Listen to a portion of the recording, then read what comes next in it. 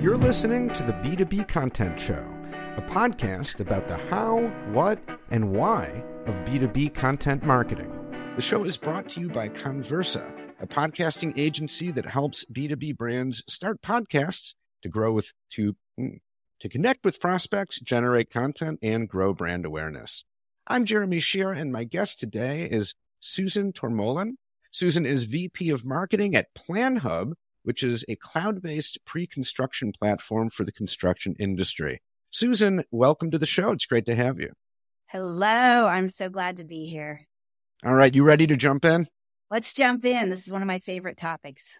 All right. And so our topic today is creating state of the industry reports.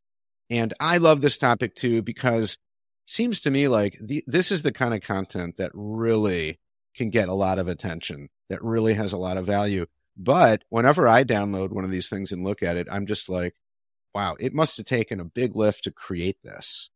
You know, really valuable content, but not easy to create. So first, let's start with, why is this kind of content so popular? What is the value of a state of industry type report?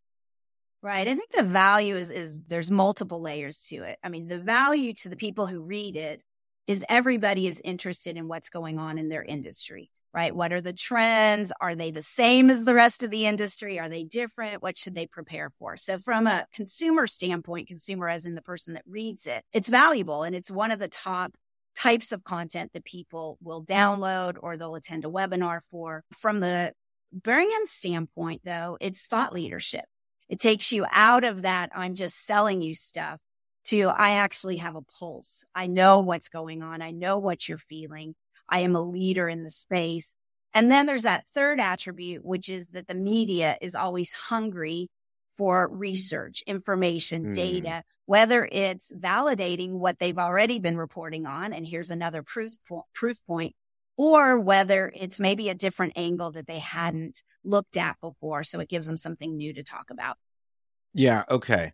For sure. So just a lot of value packed into this kind of content. Like a win-win for everybody, right? I mean, it's just, it's what we're all hungry for, whether it's silly things like those, I don't know, self-girly magazines, you know, am I a dateable Amazon or am I a studious whatever? I mean, we started really young liking these kinds of things. Yeah. And then as professionals, I mean, it makes us better at our jobs if we too have a pulse on what's going on.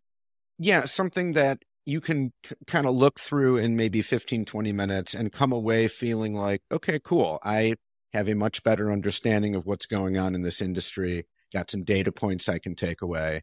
You're right. Everyone likes this kind of content because it serves so many purposes. Right. Now you guys at PlanHub, you put together this state of the industry. So tell us a little bit about the report that you put out.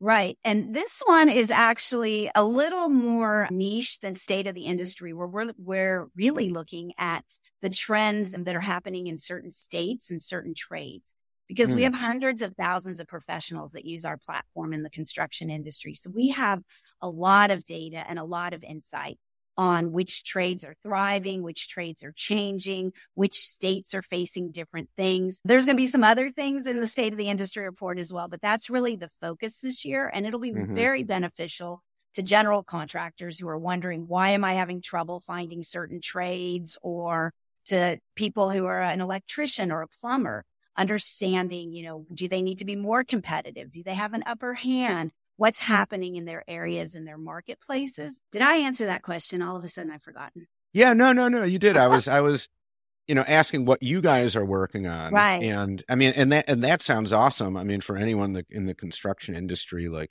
in your state or in your particular, you know, part of it, to have this kind of report. So I totally get why you're doing that. From the outside, it seems like a big lift for a marketing team to put together something with so many moving parts and pieces. Take us inside, take us through the process, starting from, you know, zero. Like, how do you put one of these things together? What goes into it? Right. And I will say I've also done state of the industry reports in other industries. So I was in vacation rental industry for a long time. Okay. And we did a state of the industry report too. But that one was less data driven and it was more input from experts driven. Okay. So there's two different ways. And the first way you start with is what information do you have to share? What's important to your industry, your target audience?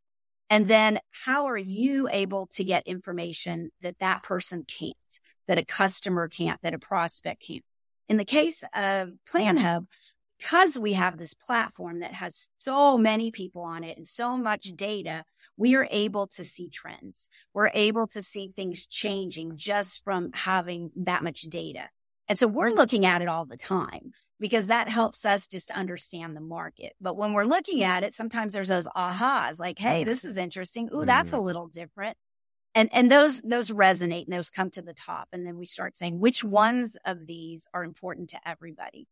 On the other side, if we're thinking of like an industry report I did where it wasn't as data driven, I worked at HomeAway, which is now Verbo, which is part of Expedia. And as part of our business, we were partners with all kinds of different companies, all kinds of different experts. So we were able to then reach out to all these experts that the average vacation property manager would never have had access to and say, what trend are you seeing in your space? Whether it was security or AI or reservations or whatever it might be. And they usually had data that they had, and we could pull it into a massive report that we could then share with hundreds of thousands of people. So there's different ways to get the content. The third way, which you almost always do, is do a survey, whether it's of your customer base or broader, because that adds more voice to the stories. Well, I might say, oh, I see trend A. But then when Jim in Detroit also verifies that he sees trend A or that he has a problem that this could solve, it brings the content into a more human form. So it's not just, we all know those data analyst companies that send out their data analyst reports. But when you start adding in some other data from research, like customer research, it just brings the whole thing together. Yeah. Okay. Now, you guys, as you mentioned, you guys are kind of uniquely situated, right? Because you have this platform that gives you a lot of data about the construction industry. Okay. So, but as you mentioned, for companies that maybe aren't positioned that way, there are other ways to collect data anecdotally, talking to customers, prospects, other industry experts, and so on. Because I see this a lot. I'm in technology. I work with startups. And I see this a lot with the smallest startups, especially the really good ones, is they have a point of view. And so they may just take their point of view and substantiate it with all kinds of available industry reports and data from other people. And so they might bring in all kinds of third-party data in a way that tells a story that supports their point of view and is also helpful to the market. So you can do these reports even if you don't have your own data. You may not get as much media play from it, right? If you're gathering a bunch of other people's stuff, but you still have something that's valuable to your audience. You still have something that is valuable to your brand. Okay, right. And now this is typically the kind of publication you would put out once a year, right? Correct. Okay. And how long does it take from start to finish to create something like this, in your experience? It's better to take 2 months, 3 months. It can be done in 6 weeks, depending on what data you have, how available it is. If you're a company that can do a survey and get 300 responses back in 72 hours, that gives you a much better start than if you're a small company and you're trying to gather all kinds of data that you don't have. So I think it just depends. I mean, I'd love to take 3 months. I never have. I'd say normally it's a 2-month, 6-week process. Okay. I actually would have guessed maybe it takes longer just because these things are, could be 7, 8, 10 pages long sometimes. It's a lot. You have it. And I guess it could be. I guess it depends what industry you're in. But in technology, we never have that time, right? We're not in June thinking about our end of the year report. I'm sure either larger companies or more different industries are. The thing is, too, is once you start it, then it can become an annual thing. Which means you may not wait until 6 weeks beforehand or 8 weeks beforehand because you're gathering things all year round because this is coming next. So you almost have a template to work from. And you also have a comparison. In 2021, we reported this. And in 2022, we're seeing that. So it also gets easier as the more you repeat the same kind of industry report. Right. Okay. And as you said, you have a template now that you can kind of pop things into. So what have you learned having done a bunch of these? What have you learned about kind of how to package the information? What tends to work best? A lot of these reports, just in the ones I've seen, small sample size, seem to look kind of similar. They have the charts and graphs and the different graphic design and layout. So there seems to be kind of a way to do these. But what have you learned about in terms of the graphic design, in terms of how the tone of voice you adopt? What seems to actually sell this information the best? Right. Well, I think it always depends on who your audience is. I mean, in the vacation rental industry, I would never have sent out one that was just, that looked like a consulting company. I mean, and those people certainly read those reports, but it's a pretty industry, right? We had lots of visuals of vacation homes and rentals and things interspersed. It was more colorful. The one we're still actually designing ours because we're in that last stage right now. But I know when this goes live, it'll be out and ready. That one will have probably less pretty pictures, but it's going to have sound bites.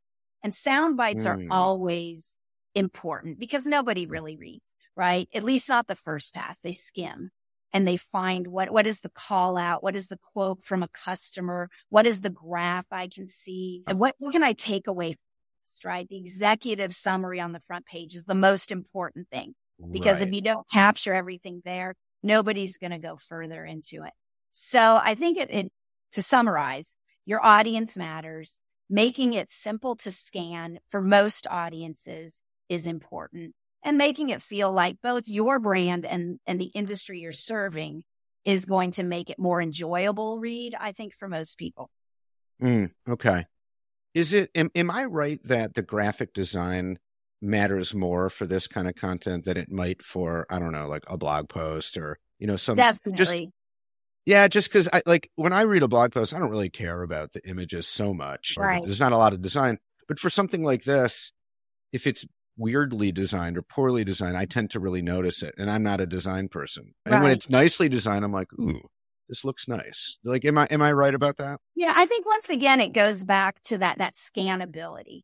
If it's a bunch of words on a page and a chart that looks like an accountant's chart, people are going to put it aside, right? But if it has something that catches their eye and also tells the story with those visuals. Oh, I get point A. Now I see, some quote that makes sense. Now I see a chart that adds up. I mean, you are trying to tell the story.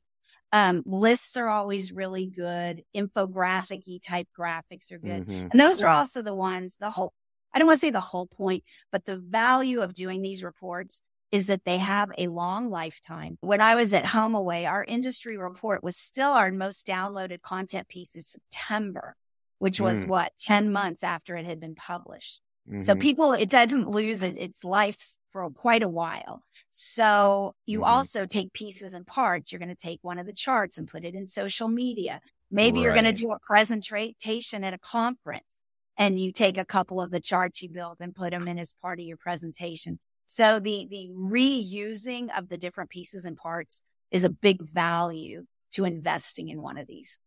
Okay. And I imagine part of the planning process is knowing that and saying, okay, we're going to design this with the idea of breaking it down into its parts and then publishing in different formats. Yeah. Yep, exactly. In your newsletter, you lead with one portion of it. Yeah. There's so many different ways that you're going to reuse that content and those graphics. Yeah, for sure. Okay. So what's the main takeaway, do you think, for marketing teams that, are embarking on this for the first time? Yeah, I think the most important thing is understand what is your objective. And you might have two objectives. Usually your objective is to be a thought leader, but your other objective is to get leads, to get emails. That's why you put it gated on your content, or to have something interesting at a conference, or it might be for PR. We're going to share information that's going to get us some articles, some stories, some validity. So you really have to know what your goal is. And quite frankly, usually it's all of those.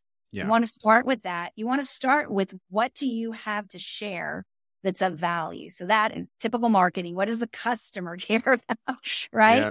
And then what are you uniquely able to provide, whether it's through your connections, like when I was at HomeAway and we had access to all these experts that our audience might not have had access to, whether it's at PlanHub where we have data that we can see that the average, a general contractor could be a big company with 200 employees, but are they going to have access to all the data that we have? They're going to have different sources, but this could still be really valuable. And certainly to a plumbing company that has 20 employees in Detroit, this is going to offer insights that they would never be able to access through their own knowledge system data. Now, it may reinforce what they already know, but once again, it's reinforcing it through data. So I think that's the other part is understanding what you can uniquely bring. And then that third part, like I mentioned with small companies that don't have data, may not have all this connection, it's what's your point of view? Do you have a story to tell that you believe strongly in that you think the market and your audience should know? So it goes back to that. Really, what is it that you have that's of value? Yep. 100%. Okay. Well, I actually have one final question for you for real, which is, how can people connect with you? People can connect with me on LinkedIn. Susan Tormollen, easy to find, love to connect, love to talk marketing, content. I also have a passion for women over 50 starting businesses. So connect with me on any of those topics, and I would love that. Okay, wonderful. Well, listeners, we will put a link to Susan's LinkedIn in the show notes. So definitely reach out. And Susan, thank you so much for your time, for a really engaging discussion. I really enjoyed it. Thank you for having me. This was fun. That's it for this episode of the B2B Content Show. You can subscribe anywhere you get podcasts on any podcast app. And while you're at it, you might as well give the show 5 stars and leave an over-the-top comment about how much you love the podcast. If you'd like to be a guest on the show, or you know someone who you think would be a great guest, let us know. You can contact me at jeremy@conversa.com. That's CONN Versa.com. The B2B Content Show is brought to you by Conversa Podcasting. Check us out at conversa.com to learn more about how we help B2B brands start podcasts to connect through conversation with the buyers and decision makers you need to get to know to grow your business. Thanks for listening, and we'll see you next time.